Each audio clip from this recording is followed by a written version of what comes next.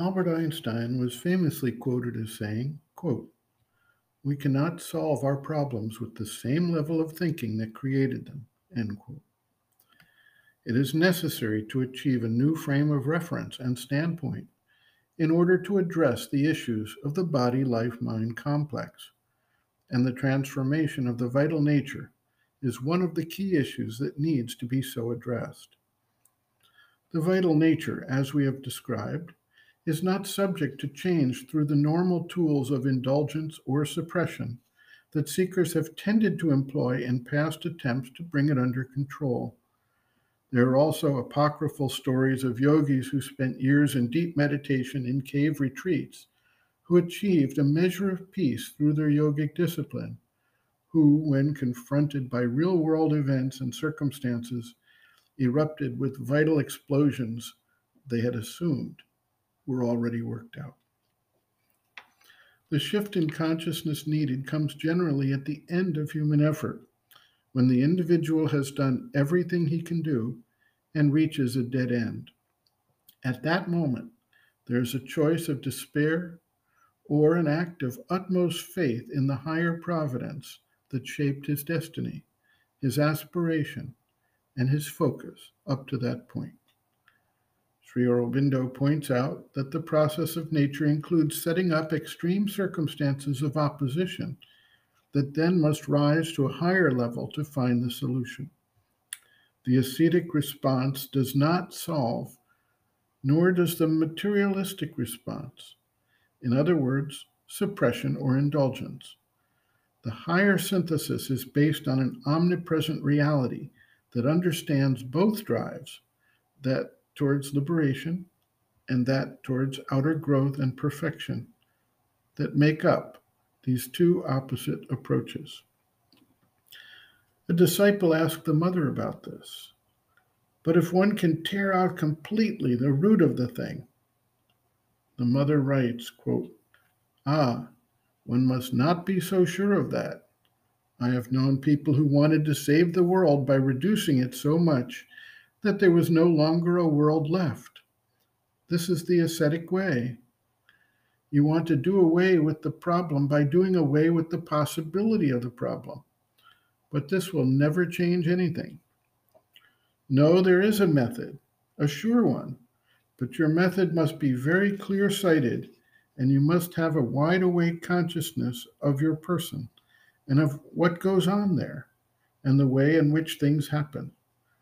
Let us take the instance of a person subject to outbursts of rage and violence.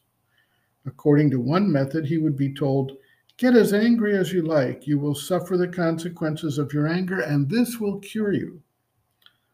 This could be discussed. According to another method, he would be told, "Sit upon your anger and it will disappear." This too could be discussed. In any case, you will have to sit upon it all the time, for if ever you should get up for a minute, you will see immediately what happens. Then, what is to be done? You must become more and more conscious. You must observe how the thing happens, by what road the danger approaches, and stand in the way before it can take hold of you. If you want to cure yourself of a defect or a difficulty, there is but one method: to be perfectly vigilant, to have a very alert and vigilant consciousness. First, you must see very clearly what you want to do.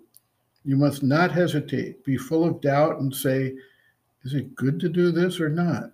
Does this come into the synthesis or should it not come in?" You will see that if you trust your mind, it will always shuttle back and forth. It vacillates all the time. If you take a decision, it will put before you all the arguments to show you that your decision is not good, and you will be tossed between the yes and no, the black and white, and will arrive at nothing. Hence, first you must know exactly what you want. No, not mentally, but through concentration, through aspiration, and a very conscious will. That is the important point. Afterwards, gradually, by observation, a sustained vigilance, You must realize a sort of method which will be personal to you. It is useless to convince others to adopt the same method as yours, for that won't succeed. Everyone must find his own method. Everyone must have his own method. And to the extent you put into practice your method, it will become clearer and clearer, more and more precise. You can correct a certain point, make clear another, etc. So you start working. For a while, all will go well.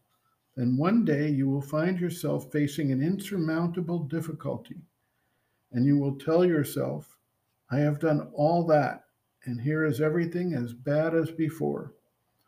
Then in this case, you must, through a yet more sustained concentration, open an inner door in you and bring into this movement a force which was not there formerly, a state of consciousness which was not there before. And there will be a power when your own personal power will be exhausted and no longer effective. When the personal power runs out, ordinary people say, that's good, I can no longer do anything, it's finished. But I tell you that when you find yourself before this wall, it is the beginning of something new.